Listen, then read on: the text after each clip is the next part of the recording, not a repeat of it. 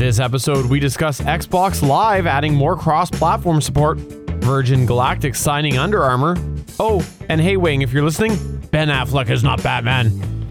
We'll also debate whether Google really should be taking more shots at Apple, and I give you an update on my latest smart home project, this one inspired by my wife. This and more in this week's show. I'm Anthony Bachman from All Things Good and Nerdy, a geeky podcast part of the Gonna Geek Network, just like the show you're checking out now. Shows on the network are individually owned and opinions expressed may not reflect others. Find other fantastic geeky shows at GonnaGeekNetwork.com. This is the official GonnaGeek.com show. Here we're a bunch of geeks talking about geeky things. Each week we run down the latest news and happenings in the world of geek. These are your hosts for the show, Steven. But what if I'm in the mood for a T-Swift story? Chris. I've heard the X is going to give it to you. And SP. That's how we roll on Gonna Geek on Monday night. We get crazy! Gonna Geek Productions presents the official GonnaGeek.com show.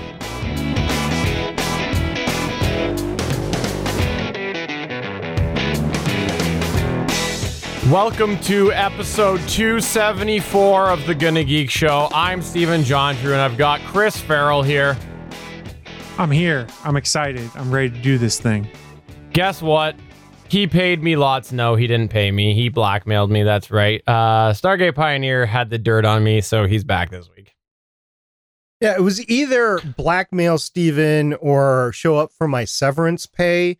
And I think I actually make out more with severance pay here. So, Steven, I expect the check in the mail. And thank you very much for all the time on Gonna Geek.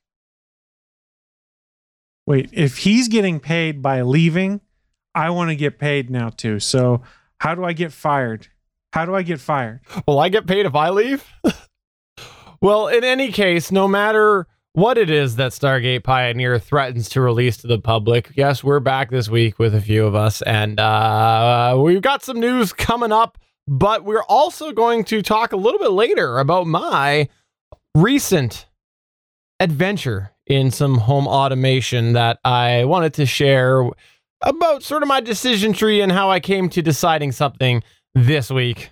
Well, it was the last couple of weeks, but I definitely decided on it this week because I'm about to talk about it on this show. By the way, if you're not familiar, we are part of the Gonna Geek Network. The Gonna Geek Network has a bunch of amazing geeky content on it, including a couple of shows about a couple of television shows. And one of them is called Legends of S.H.I.E.L.D. And that usually is all about Marvel's Agents of S.H.I.E.L.D., but it's not back till the summer. So, Stargate Pioneer, I understand that you've been hired as the official correspondent for Legends of S.H.I.E.L.D. I understand they contracted you out to talk on the show. So, while you're not talking about Agents of S.H.I.E.L.D., what does Legends of S.H.I.E.L.D. talk about? Right now, we're slugging our way through the remainder of the Netflix, should we call them the Defenders series, I guess, at least for now. Still waiting for that cancellation notification on Punisher, which we are going down the first season of Punisher episodes, almost done with that, and then we will jump into the next series, which I believe is Jessica Jones season 2. So we're slugging that way as we are in hiatus week number, 37, as we march forward to the June premiere of the next season of Legends of S.H.I.E.L.D. Woo woo! That sounds like it's going to be an awesome season because I heard that you're actually going to be on it. Yes, Legends of S.H.I.E.L.D. I am. I did misspeak. I meant Agents of S.H.I.E.L.D., but there you go. Oh, you're not going to be on Agents of S.H.I.E.L.D.? That's if I was, I would be covered by an NDA until said time that the episode was released. Yeah, so I cannot confirm nor deny. I've definitely been billing you for a long time now, for a couple of months, as Agents of S.H.I.E.L.D. Stargate Pioneer. The lesson learned here is don't fight Disney's NDA either. You'll lose. Yep. But that's worked out so well for other people, like Mark Ruffalo. Has it?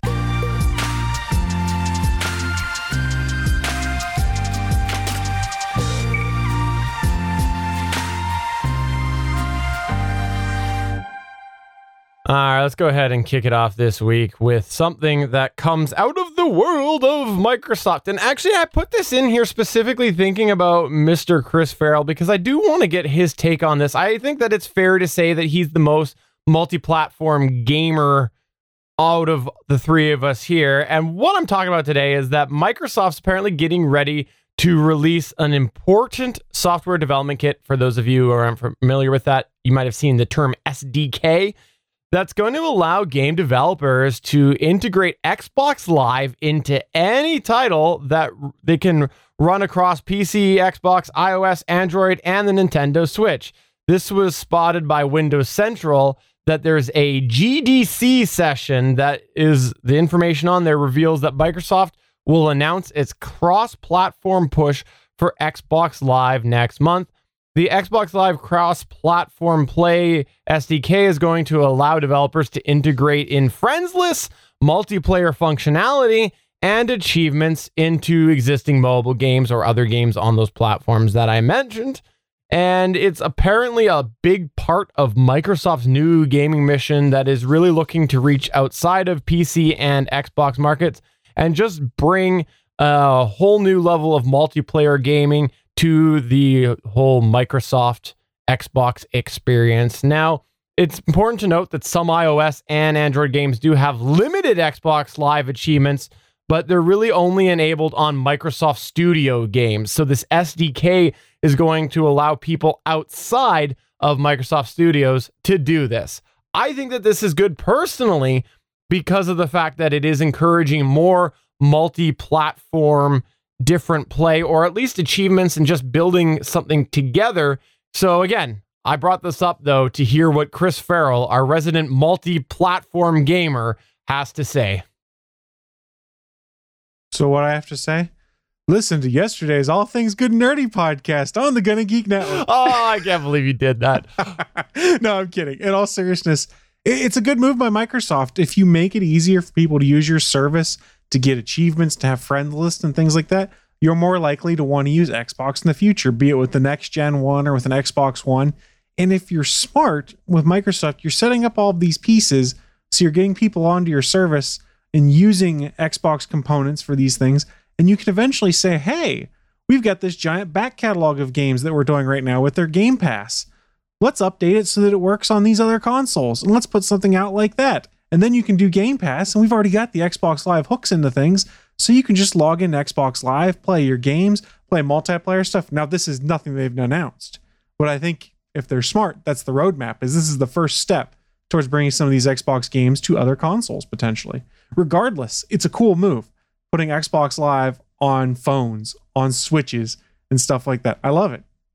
Yeah, I have to say that gamification is such a big thing right now with everything. With everything, you see it all over the place. And so even integrating more achievements and other things like that, I think is really cool. Even though, you know, there might be a big step that we still have to take in order to have truly multi-platform gaming on the masses, but this is a good step. And I'm really, really excited to see this.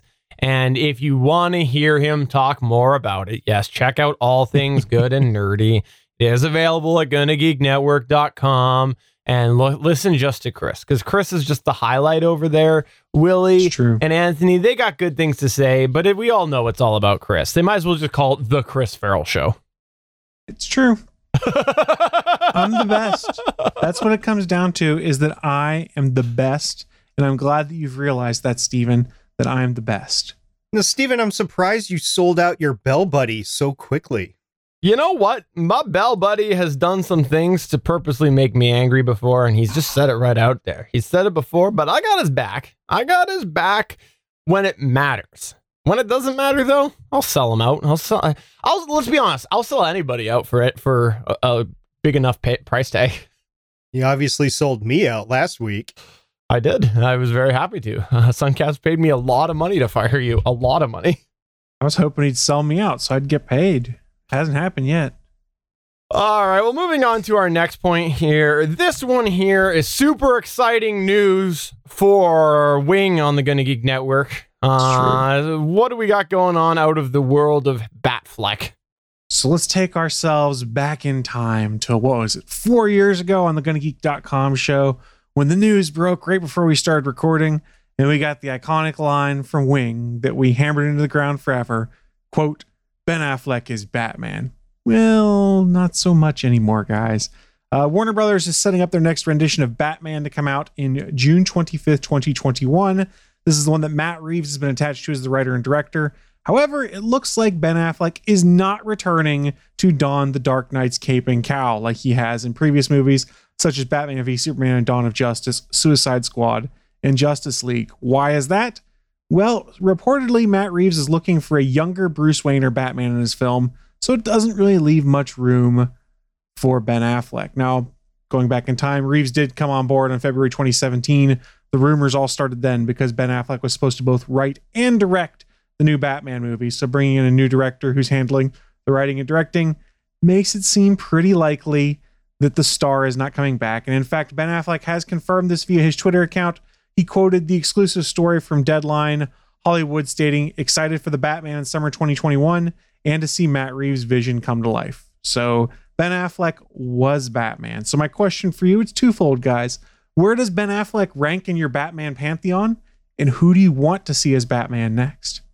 Oh, that's a tough question. That's a really tough question. Who I want to see next, I'm going to go and just say right now that I kind of like it to be somebody that is a little out of left field. I like it when we get somebody that you don't necessarily expect, but they've been cast for a good reason. I think that is something that is undervalued a lot. And when those sort of things happen, I think that it works out really well. And I think when you play sort of the typical, oh, so-and-so's going to be they're such a typical so-and-so character, it just generally lets you down because in your mind, you already have the expectations on what their performance is going to be. So I kind of want to see someone that we wouldn't expect, maybe even a relatively speaking unknown.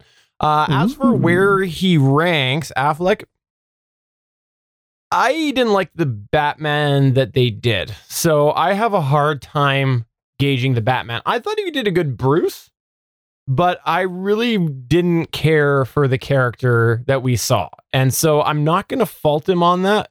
But I will say that I thought he was a good Bruce. Fair. So I would say that Batfleck ranks right above George Clooney and Christian Bale for me. Now, guys, I just hear me out here. I did not like either of those two characterizations at all. So they're on the bottom for me for the big screen characterization of Batman. Now, who would be an interesting take for Batman? And he'd have to finish what he's currently doing, but I think Stephen Amell could actually do it. Oh, that would be interesting. And you know what? I think he could. With more hair. I will say that. I don't want to bald Batman. Well, that's not a problem because he's still got hair. We've seen that. Or we've seen a wig. I don't know. Either way. That would be interesting. They won't do it. Yeah, it wouldn't be him, but that would be a good one. I like that. I do want to say this though. I personally think that we as society need to shake a certain infamous actor, and you use your imagination because I don't want to get JS too much hate mail. But I think that there's a lot of nostalgia playing with everybody's rankings as far as Batman goes, because there was a certain actor that was the first real big screen to do it, and they did an okay job, and it was a good script. It was a really good script, and I think we've got that in our minds. So I am a little bit cautious when people rank their Batmans and sort of what they want to see next, because I do think that this actor gets a little bit more credit than he deserves. Don't talk about Adam West that way. Come on, man. Have some respect for the dead.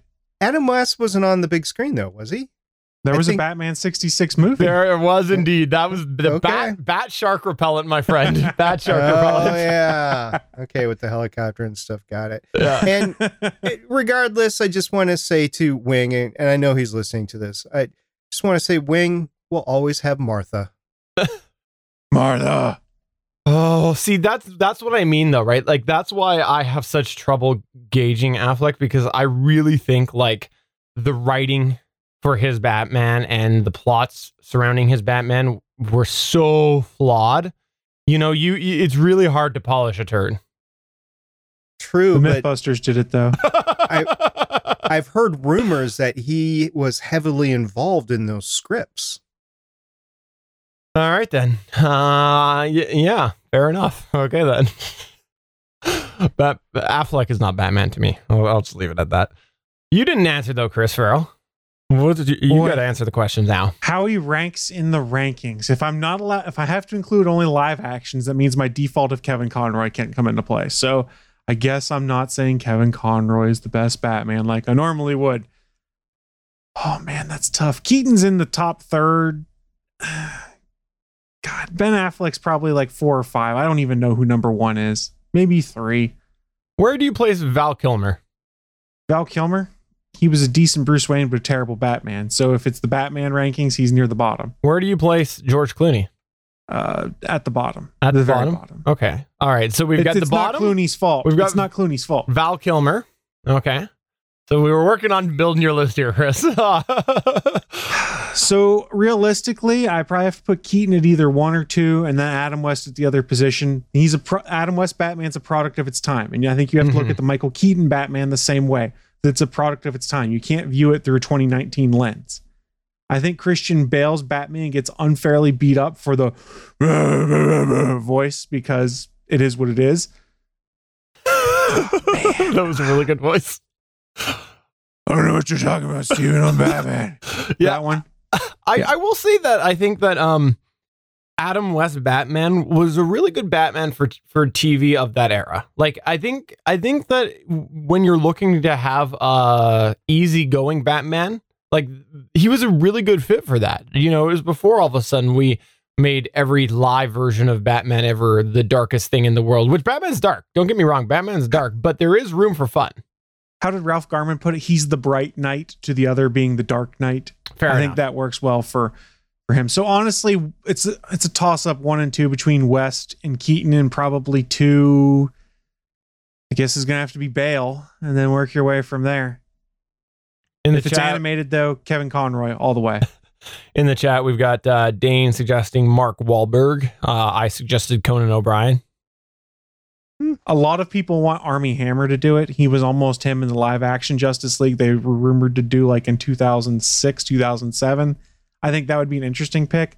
There's a rumor that Robert Pattinson is who WB wants. And while he's done other things but Twilight, I don't see it when I look at him. I don't see Bruce Wayne. Now, as I was saying to some folks on Twitter when I said that, I also did not see Heath Ledger as the Joker. And I proudly eat crow to this day for how wrong I was on that. You know, that's the example, though, of something left field. Like, okay, maybe that's not the unknown I was talking about, but that's the sort of thing that I want because I think that there is the real potential for us to get all of those mental things out of our mind. Like, we can judge based off of past work, but because it's not somebody that you expect, you're not thinking, okay, this is how he's going to be, because it's so different from some of the things. Instead, you go, what is he going to do? What's he going to do? Like, this isn't Twilight. So you're not coming up with those preconceived notions of this is the type of Batman he's going to be. Go ahead. Guys, what about this? Charlie Cox.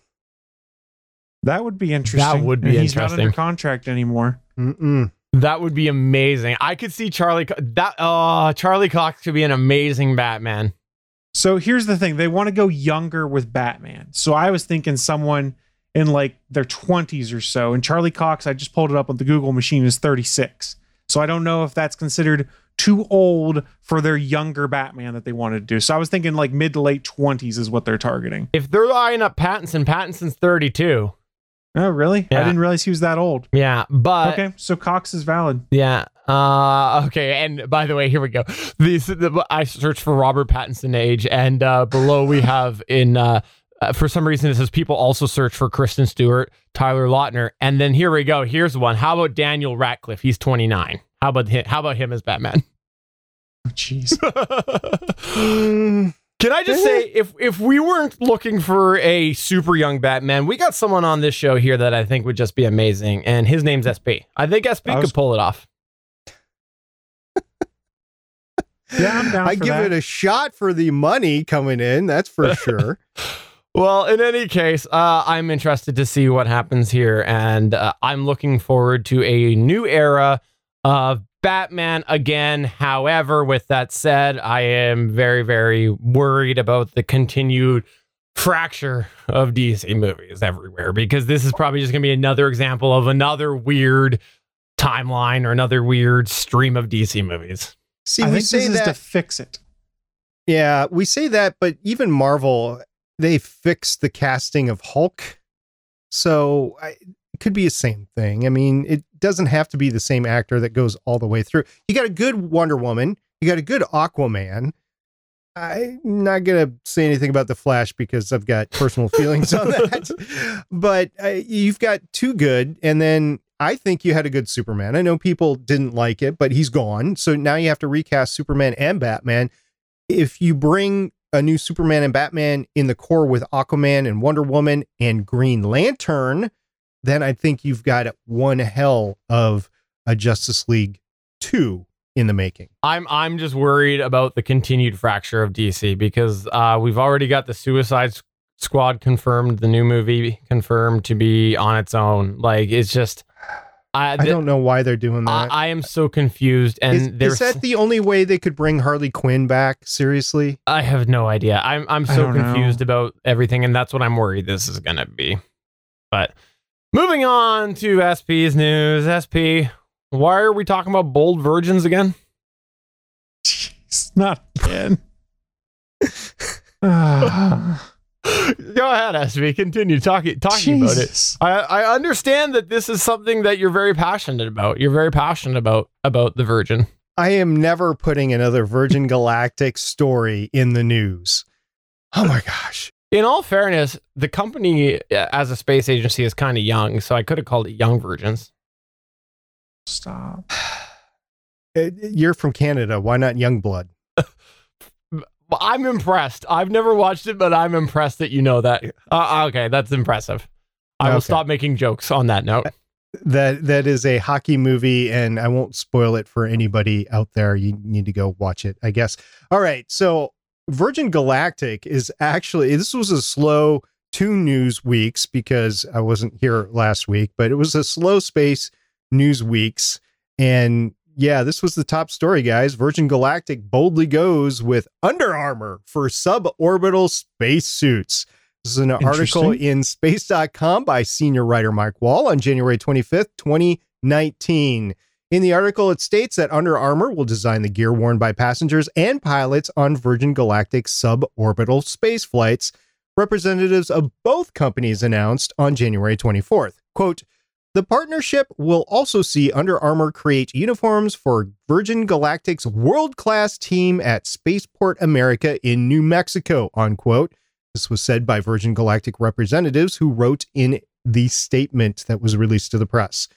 Sir Richard Branson plans to be on the milestone mission of the first commercial VSS flight whenever it occurs, and we should get our first look at the Virgin Galactic spacesuit right around that time. Quote, the full range of apparel and footwear is set to be revealed later this year, ahead of Richard Branson's inaugural commercial flight, unquote. And that was a quote from Virgin Galactic's representatives from the same statement. So guys, we got a space uniform. Wow. I don't know how I feel about that. I don't think that we should have space uniforms. They should go naked. Well, that sounds uncomfortable. What if you spill something on yourself? Well, I guess then you just ask the Martians to fix it.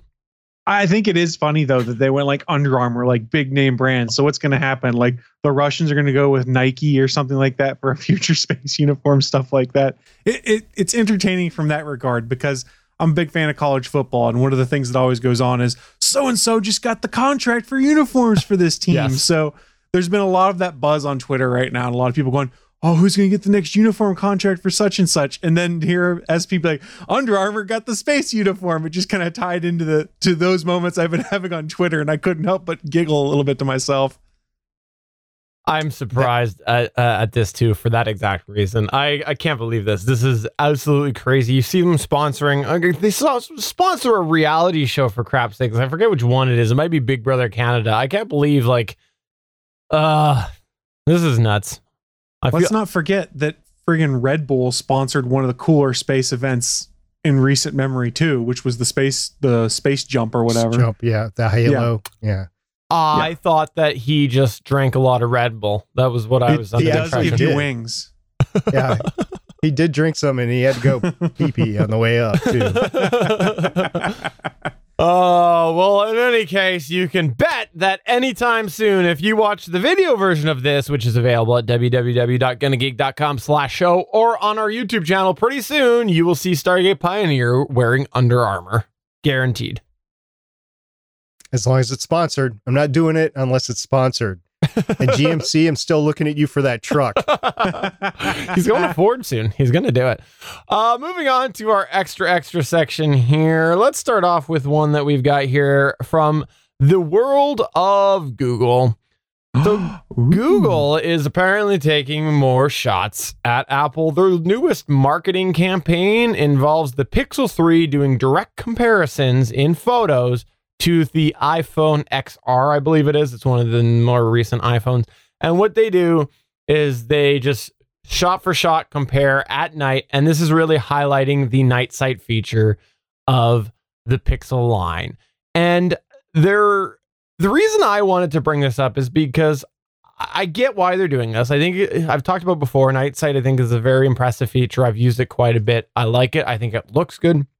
They've done some amazing things with software with the Pixel lines, but let's be real here. The Pixel 3 was not celebrated. Like, there was a lot of flaws with the Pixel 3 line. It was overall pretty boring. They didn't implement a lot of good things, and their notch execution was pretty poor.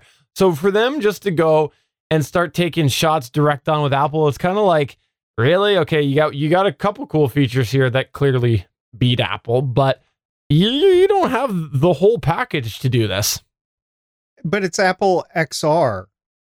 It's the XR. Isn't that what you said? It's the iPhone XR? I might have misspoke. It might have been the XS. It was, I'll see if I can figure that out. So, all right. Good. If it's the XR, I can completely understand because that phone would be about the same price point as the Pixel 3. And it is so underperformed of other phones in the same price point. The only thing that you gain is the same iOS as the big boys. I was wrong. It was the XS. Oh, wait, yeah, that's not going to happen. One thing to keep in mind, they did have camera issues with the Pixel 3 where sometimes the camera doesn't work right. Like, people take photos and it doesn't save them to the camera roll, or it lags before opening. And it seems to be unique to the Pixel 3 line. The Pixel 2 and the Pixel 1s, they're not doing it. So it's very confusing.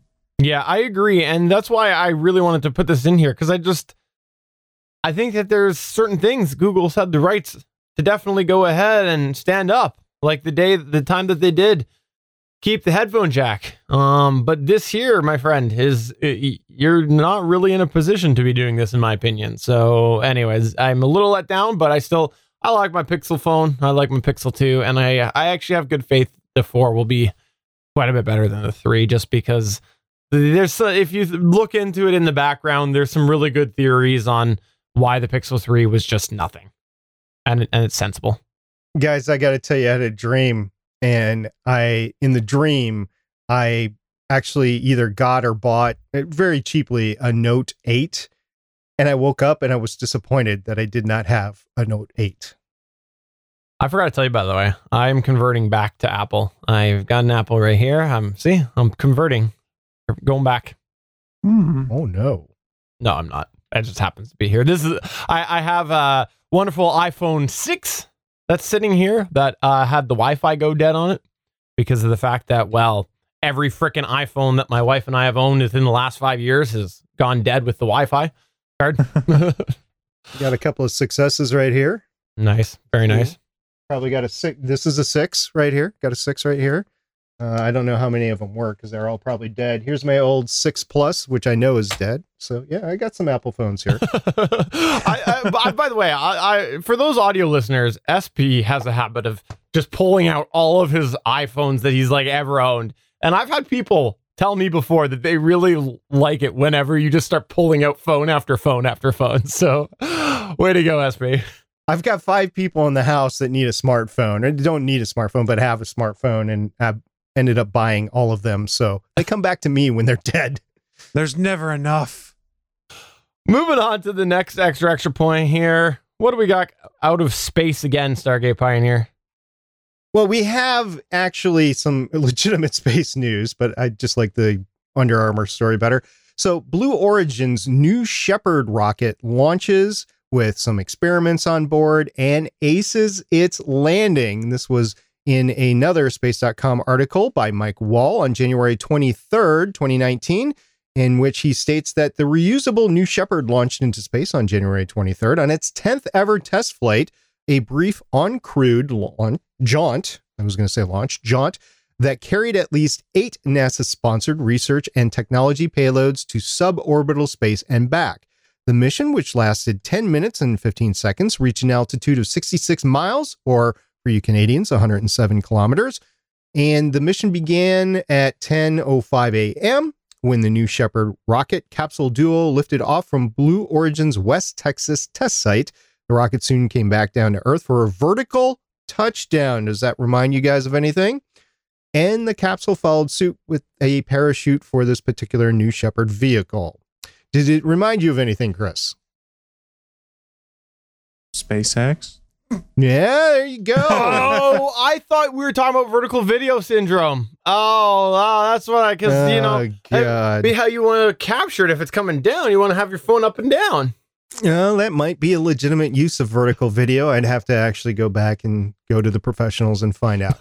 Regardless, this was the 4th space flight for this particular New Shepard vehicle, which the 4th flight for the vehicle, which itself is the 3rd such vehicle that Blue Origin has developed and flown over the years. The vehicle also performed some orbital test flights in December 2017 and April and July of last year.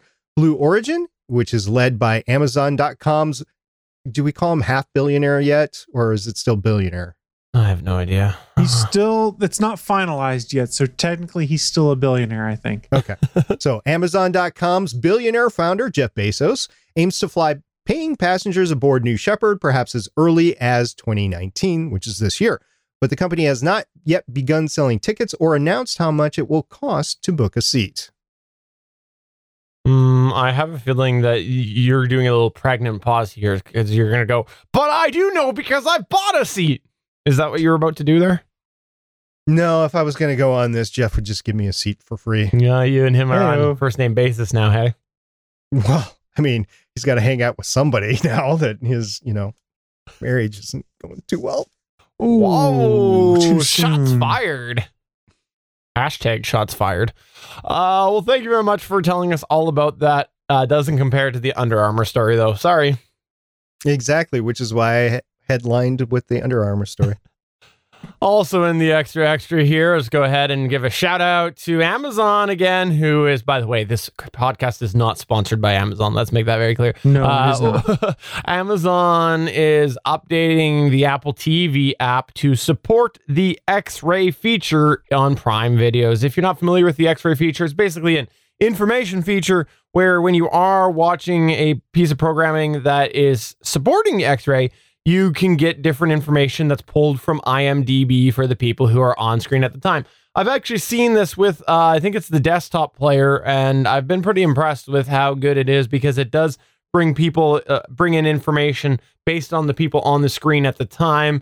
Obviously, it's not perfect. Like if a scene's going back and forth, it's not going to be like that, but generally the people within that scene, and it works pretty well. Apparently, they are updating the Apple TV app, and it's going to be a bit of a rollout, so you might not see it right away.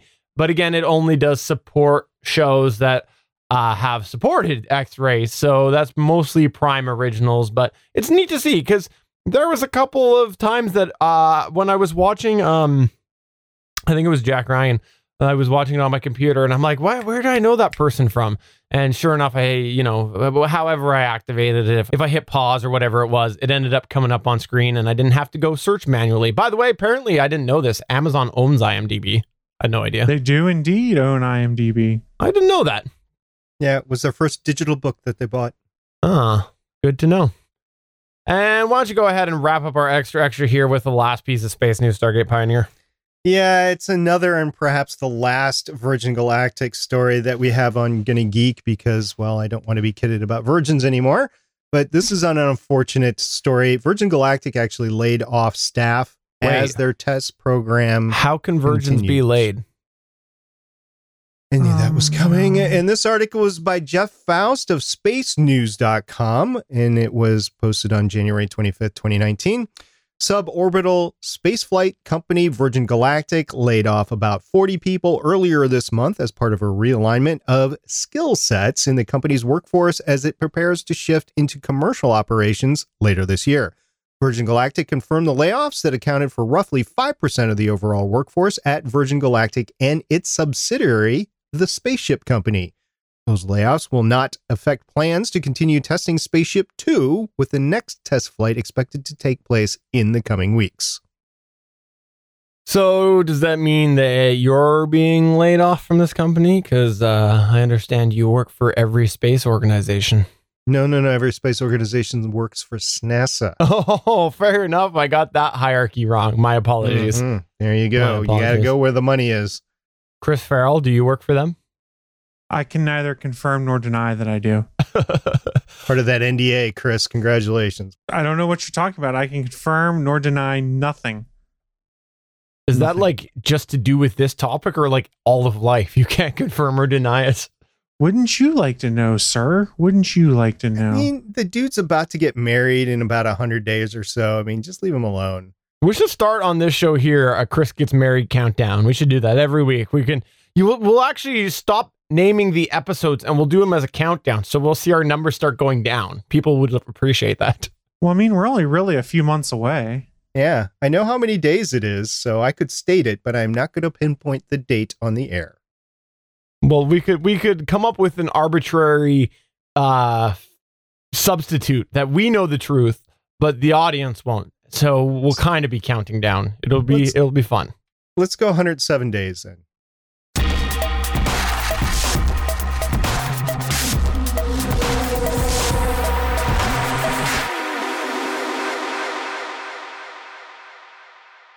I know this is shocking information, but as you may or may not recall, I have been slowly adding to my home automation setup over the last few years. Gasp. I'll just give everybody a moment to recover with that shocking news. Now, as you may also recall, a few weeks ago, I was away for work. I know a lot of people were excited, especially people listening to the show, because I didn't do that episode that week. It was highlight of everybody's week. Well, after being away for nearly a week, I got back, and one of the first things that my wife did was greet me in one of the best ways possible. She asked for more home automation. That's right. Nice. This was one of the first things she said when I got back. Now, before we go further, I need to lay some groundwork so you can understand what I'm going to be talking about today. Now, I want to start by saying that if you've missed it with my home automation setup, I've actually got some similarities to Chris Farrell, because Chris Farrell was actually the one that first got me into it. Largely, I've been basing my home automation stuff on the Wink platform. And I also, though, have an Amazon Echo Plus. Chris doesn't have that, but I do. I don't. And paired with that, because the Echo Plus acts as a hub, I've got a couple of Philips Hue bulbs that are linked directly to that Echo Plus. I also use a bit of If This Then That. It's a third-party service that connects with some other smart stuff in order to bridge it all together. Like my home security system technically doesn't mesh with Wink, but I use If This Then That to kind of bridge the two together. Now, I don't know that I've mentioned it on this podcast, but back in October, we actually got ourselves a family dog. So we've got a puppy. And that means we have to take out the dog all the time now. And what this has actually meant is that after nearly 10 years in this house, we are now regularly cutting through our garage to use an outside door that is, there's basically a door going out of my garage to the backyard. And so that's just been something that I haven't had a reason to use. And now I'm using that quite regularly. And in the garage, there is a standard sort of garage light fixture, 2 regular screw-in bulbs, that sort of thing. But it is a 3-way switch. So there's a switch on the door where you enter from my house into the garage, and then where you enter or exit out into the yard. Now that brings me... Sorry? I said, okay. I'm excited. I want to know what you're doing here because I need to know how I'm going to up my game next. I purposely did not read your notes here because I want to be surprised. Yes, it probably has nothing to do with the fact that I put them in about a half hour ago. Which brings me to the point today. Apparently, while I was gone, my wife noticed several times that the garage lights were left on either by kids or by somebody else. I won't name names. I wasn't home. So we want to, of course, try to make sure... I didn't name names. You guys were kidding me about getting old and controlling the lights when I was talking about my porch lights and everything. Now oh my gosh, Steven, get off my lawn. You kids turn off those lights. Oh gosh. I've already built myself a rocker so that I can sit out there with a paintball gun because guns aren't legal in Canada. So So when she asked me about this, obviously we wanted to try to find a way that those lights could automatically go off. And originally I was thinking I was going to use a 3-way light switch. I had in mind the TP-Link 3-way light switch that we've actually talked about a little bit in the Gonna Geek Discord. If you want to check that out at gonnageek.com/Discord.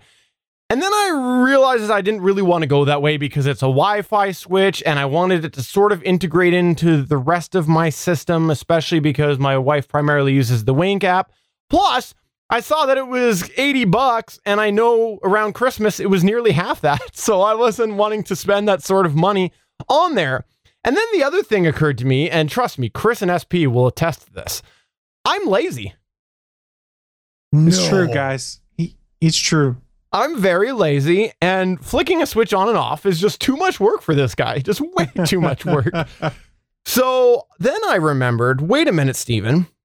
You actually already have smart light bulbs in there because a while back I got for dirt cheap a bunch of Wink compatible light bulbs. They don't do color temperature or anything. They're on and off smart, but I got them for like a few dollars each. So I picked up quite a few. And a while ago, I did end up putting them in the garage. So then I thought to myself, what might be the better way to go is to do a motion sensor, because then you're just using a motion sensor to essentially trigger those lights on and off. Now, I looked in the first place that I went and I looked because Wink actually sells an official motion sensor and it was $49, but it wasn't regularly available. I would have had to order it in, and I'm impatient. I might be lazy, but I'm impatient as well. And so after a little bit of Googling, I saw that the Philips Hue motion sensor was readily available in town at $49. Now, while I don't have many Philips Hue lights, I do have that Echo Plus that I mentioned. And the thing was, initial Google said that the Philips Hue motion sensor might not be compatible with this system. But I've came across a post from like 3 or 4 days earlier where someone said, yeah, I've got it working paired directly to the Echo Plus. And I've been wanting to try, since they implemented about half a year ago, the motion triggers on the Amazon Mute Your Devices, the ALEXA. I'm going to say it in a minute, so there's your warning to mute it. I've been wanting to try the motion activation features within the Alexa app for a little while. So what did I really have to lose but to buy it? If it didn't work, I was going to go ahead and take it back, and I bought it, and I paired it, and it worked. It absolutely worked with the triggers paired directly to the Amazon Echo Plus. Nice. Now, here's the thing, is it worked from a feature perspective, but it didn't really work for my scenario. The field of view on it, I couldn't get it right to work with the different corners of my garage. Just the way that I had to adjust it, it just didn't work as well, unfortunately. Most of the time where I wanted to place it, I couldn't get a connection. It wouldn't get a connection because my garage is essentially at the opposite end of where my Echo Plus is. And I'll explain that more in a little bit. But where I wanted to place it, it just wouldn't get a connection. So amongst all of this here, my good friend Stargate Pioneer, you might have heard him before over on Legends of S.H.I.E.L.D. podcast. He was looking to buy some other smart stuff. And we were talking a little bit back and forth about the differences between Wink and Smart Things. And during this whole Google, I came up with finding that Smart Things actually has their own motion sensor. Now, at first glance, you might go, Steven, why would you want to do that? Smart Things is Wink's competitor. Well, it was $27. Quite a bit cheaper than the alternatives, right? $27, big difference from $49. Now, the thing as well was that Wink actually said they were compatible with it. Upon investigation, it was the previous generation that it works with. The current version does not work with Wink, but the previous one does. So that gives me a little bit of hope that maybe in the future there might be a bit of compatibility to get the motion sensor working. But I thought to myself, you know what? This motion sensor at $27 is Zigbee. Again, I'm going to buy it from Lowe's. If it doesn't work, I'll take it back. Let's give it a shot. Let's see if it pairs with the Echo Plus. And it did. It paired perfectly with the Echo Plus directly. And so I went and tried the field of view. And guess what? It was better than the Hue. It did exactly where I wanted to pick up. It worked great. And the wall that I wanted to put it on, it did connect back with the Echo Plus. The Hue, as soon as I put it up there, obviously the transmitter isn't or the receiver isn't as strong or whatever, and it would always just cut out. The SmartThings one did work perfectly. So I went through and I set it all up so that I had Alexa automatically turn on the bulbs when it detects motion. And then within the Alexa app, you can go in and you can say, after so many minutes of inactivity, do a routine. And so I did that where it would shut the lights off after 5 minutes. And it all seemed to work pretty well. But unfortunately, that distance problem did come back a little bit, because the way that this is, like I said, they're essentially opposite ends of the house, but they're also one floor difference. Where I want to have them is basically the worst place that they could be. The Echo Plus needs to be in one area of my house. There's not really a good alternative for the room I want to have it in. This motion sensor has to be on this one wall to pick up everything. So I really have to deal with it and try to make it work. Yes, it does connect, but occasionally what happens is it does lose the connection because it doesn't trigger fast, or it sometimes doesn't shut off, which means that it's essentially not getting the signal that has been inactive for 5 minutes. It's hard to explain. I've done a bit of tests, and that's what I've ruled it out to, is that it's just sort of coming in and out and not getting the full signal. Now, what I did do, though, as a little bit of a backup, after, of course, trying the Hue and not having that work, and then installing the motion sensor, I thought to myself, Steven, you've got that home security system, and you have wonderful door sensors on the doors. So I went and I picked up an extra door sensor for $11, threw it on the door that I didn't have it on, and I used if this then that to trigger when that door sensor opens, turn on the lights, so that if by chance at that moment something's going on and the motion sensor isn't responding fast enough or isn't fully working, at least it's a bit of a fallback. Now, it's not ideal because it is a little bit of a delay compared to the motion sensor when it is fully working, but it's better than having your lights not turn on. So that's how I ended up essentially creating a fallback. And the bonus with that as well is I do have a security sensor on the main garage door, the big door. So obviously when that opens, it doesn't really, if you know anything about motion sensors, most of the inexpensive ones don't detect doors and stuff opening. They detect people, thermal and whatnot. So I've got that set so that once that door, big car door opens, it turns on the lights. So it doesn't even, like, the lights are on before the motion sensor ever gets any motion of someone getting out of whatever. So it works really, really well for that. Now, given that I've been a little curious about the Alexa motion sensors, I was curious whether or not the problem that I'm having was indeed the distance. Because I didn't rule out the fact that this is something that Amazon's only had for 6 months, and maybe, just maybe, it's a flaw with the software. So of course, at the time, at $27, they were on sale for, I think, $6 or $9 off. I went and I bought a couple of them.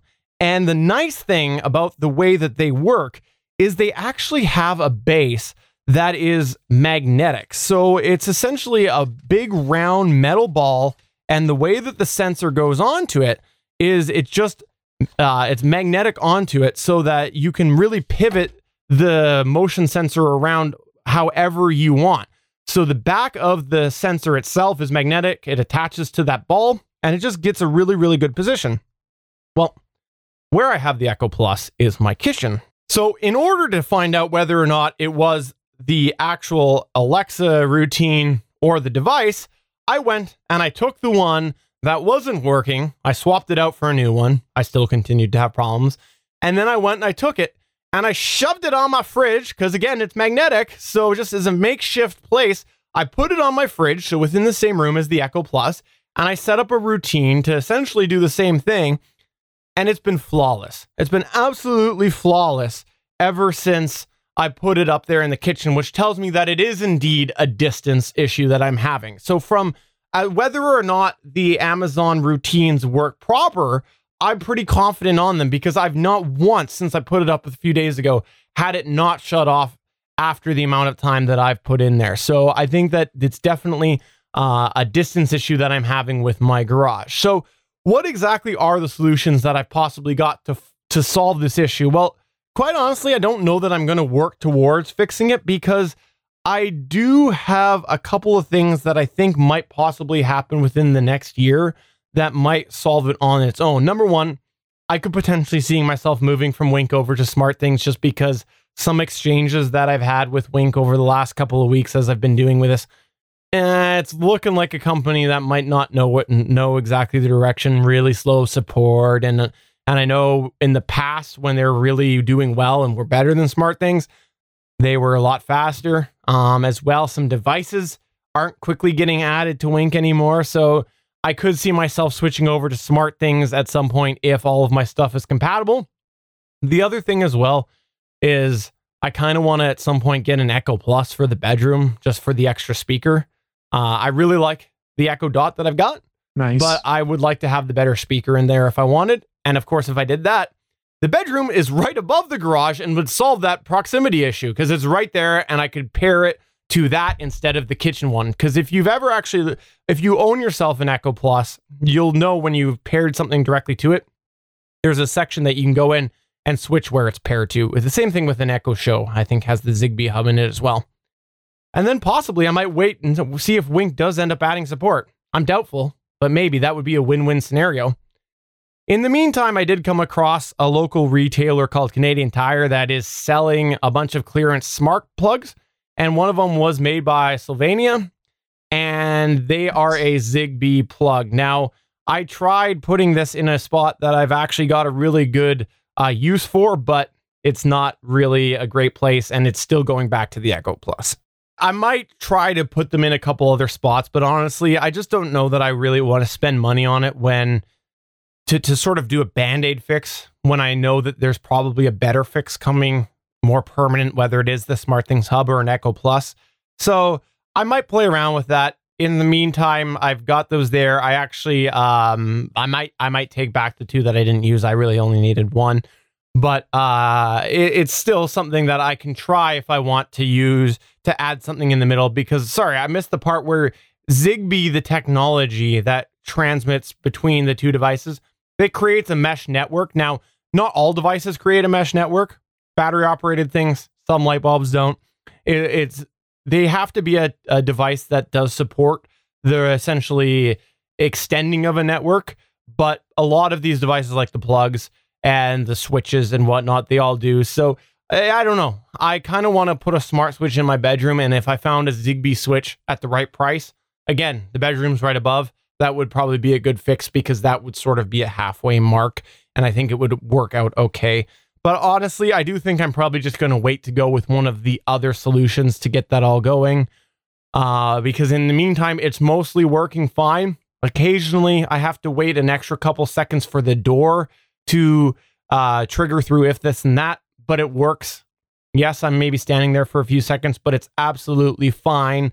But there is one last thing that I want to mention, because all of this, as I mentioned, is based off of the light bulbs themselves being smart and turning on and off, which means you cannot turn the light switch off.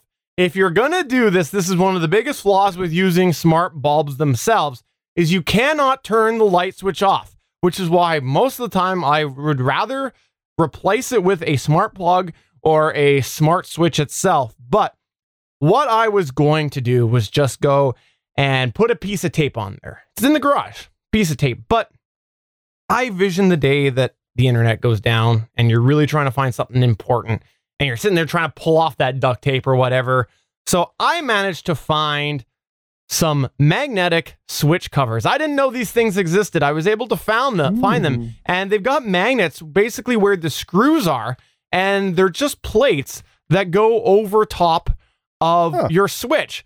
So if you ever have to do that, you just go ahead and just pull off the cover really easily. It's on there tight, but it takes no effort at all to pull off.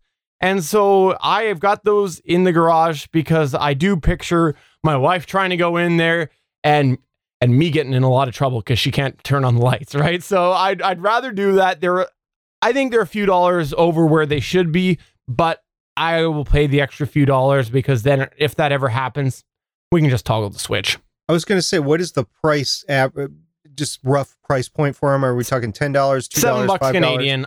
I think which is about $5 US. I think they're more of a $4 Canadian product myself. Yeah, 2 to 3. US, I actually was thinking that I actually have some magnets kicking around, and I might actually get my brother to 3D print another one. Oh yeah. Oh, I like that. Yeah, I'm going to use the one that I bought because I want to have it there now. But I have another switch actually where I have this exact same scenario, and I might put the proper non-3D print one on there because it looks probably a little better than the 3D would, but get him to 3D print one for the garage.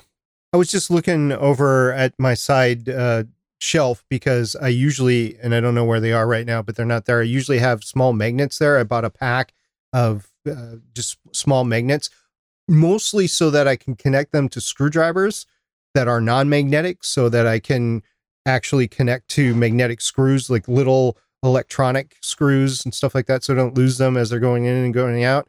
But I could totally see using those same, and they're cheap too. Yeah. Oh my gosh, they come from China. They take forever to come, but they're cheap, and you could insert them into a 3D print and put a little glue on one side. Mm-hmm. Yeah, your brother could totally do that for you. That would be awesome. Oh yeah. So that's what I'm thinking. Like I said, for the $7 or whatever, I'll use them what I've got, but if I ever, need to do more, I'll just see if you can 3D print something because I just happened to come across them. And I think that it's a lot better than putting tape on there and then in the middle of the dark trying to pull off said tape. And it's probably safer too if all of a sudden something happens and you gotta shut it off. So that's what I was doing with my home automation in recent, and I'm really actually comfortable with going with the motion sensor. I wish that the connection was more stable because again, working flawlessly in my kitchen, very fast, very, very fast in my kitchen. And I look forward to getting back to that with the garage. In the meantime, this will work. And I'm lazy. And it checks that check mark. Check. So if you got any questions about what I did, let me know. And if you're looking for a sensor and it's compatible with whatever you've got, the SmartThings one, I liked it far better than the Hue one. The Hue one is still here, but it's heading back to the store tomorrow.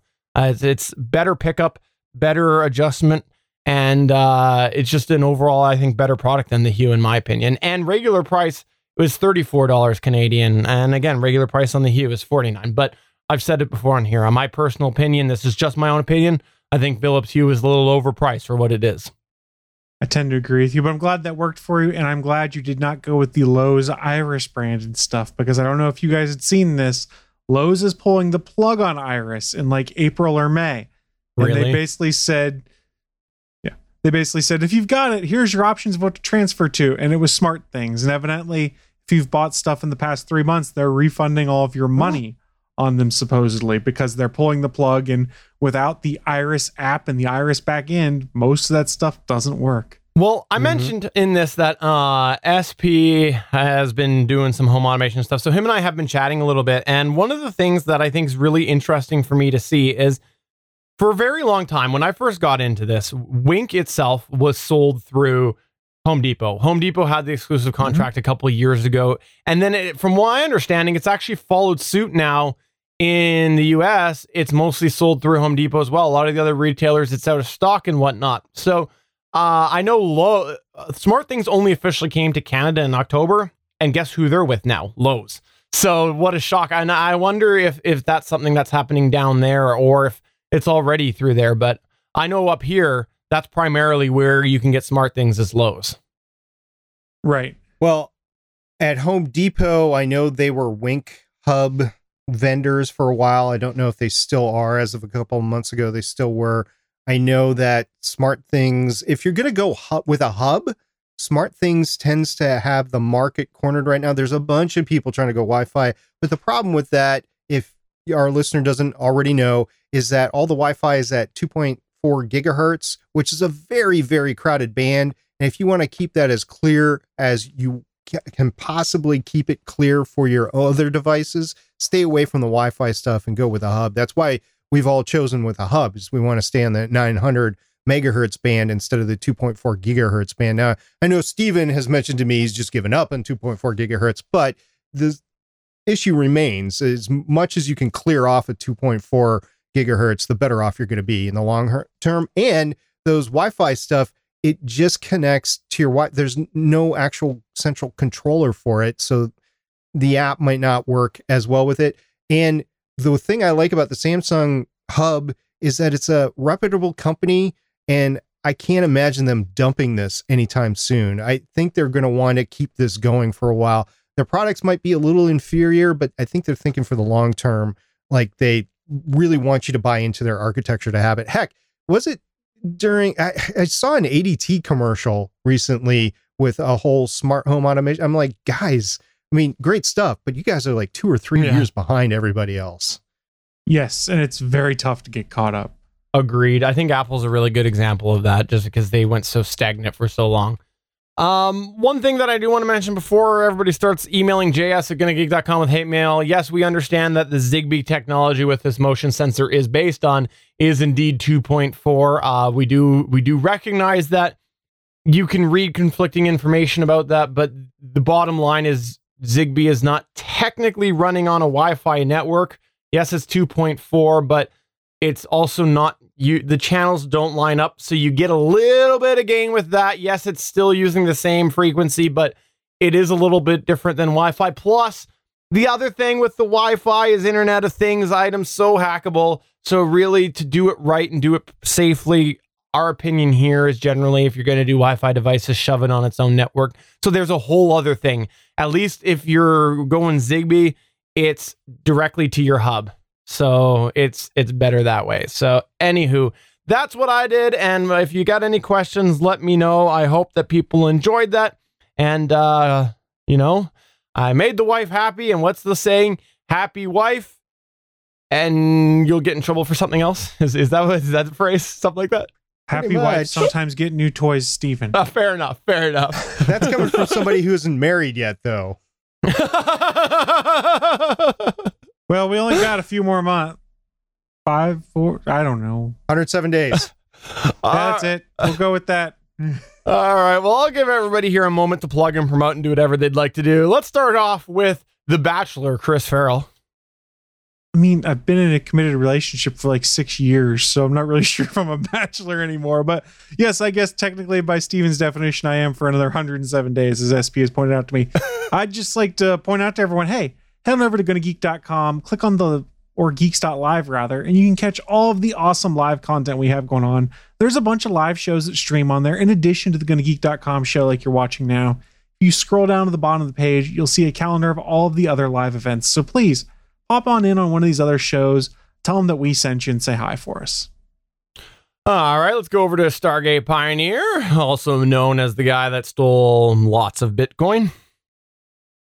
So I will have to say, I'll have to caveat this by saying Stephen and I did not coordinate anything on this past week, mostly because Stephen fired me and we weren't really talking all that much about Gonna Geek because I thought I was fired. But I have a video, which is not online as we record live yet, but it will be in another day on the Gonna Geek Gear YouTube channel about my experience with upgrading my smart home devices to Samsung Smart Things. So nice. I have that over on Gonna Geek Gear available for you. If you're watching the published version, it should be available right now. Awesome. And I want to go ahead and also say that if you have not checked out the Gonna Geek Gear channel, we do have some videos over there. And I published one over the weekend here that is all about a method that you could use if you're trying to hook up multiple USB microphones and record them in a multi-track scenario. So if you're someone that's going, hey, that sounds interesting, let me know and then try it, because I showed how it was theoretically done. I've just not tried it in a practical environment, and I admitted that in the video. So I'd love to have someone actually try that out, and I'm not going to do it because I am a terrible individual, as we all know. The lazy check mark right there. Lazy. But yeah, youtube.com/GonnaGeekGear, and check out both of those videos there. And also youtube.com/Chris laughs for 3 hours. That's a new channel, and all it is him laughing for 3 hours straight. My laugh is not as cool as Ron Funches's, though. Fair enough. Let's be honest. He puts it opposite of the 10-hour Nyan Cat video. So on that note, for episode number 2-something, I don't know, 274, I think it is, I'm Stephen John Drew saying lazy check mark accomplished. Didn't have to install a new Switch. And I'm SP saying the video that I referred to has me installing a new smart Switch. See you guys next week. And I'm Chris Farrell, and I'm here to laugh for 3 hours. It hurts. Bye. Bye. Oh, it hurts.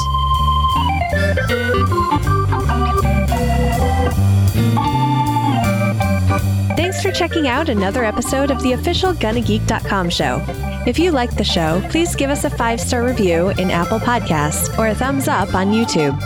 You can always join us for our live recording sessions, which stream Mondays at 8:45 p.m. Eastern at www.geeks.live. And remember, you can find our full back catalog at GonnaGeek.com/show. If you're itching for more geeky content, check out other shows on GonnaGeekNetwork.com. Voice work was by Emily Prokop of the Story Behind podcast. That's it for this episode. We hope to see you back again next week.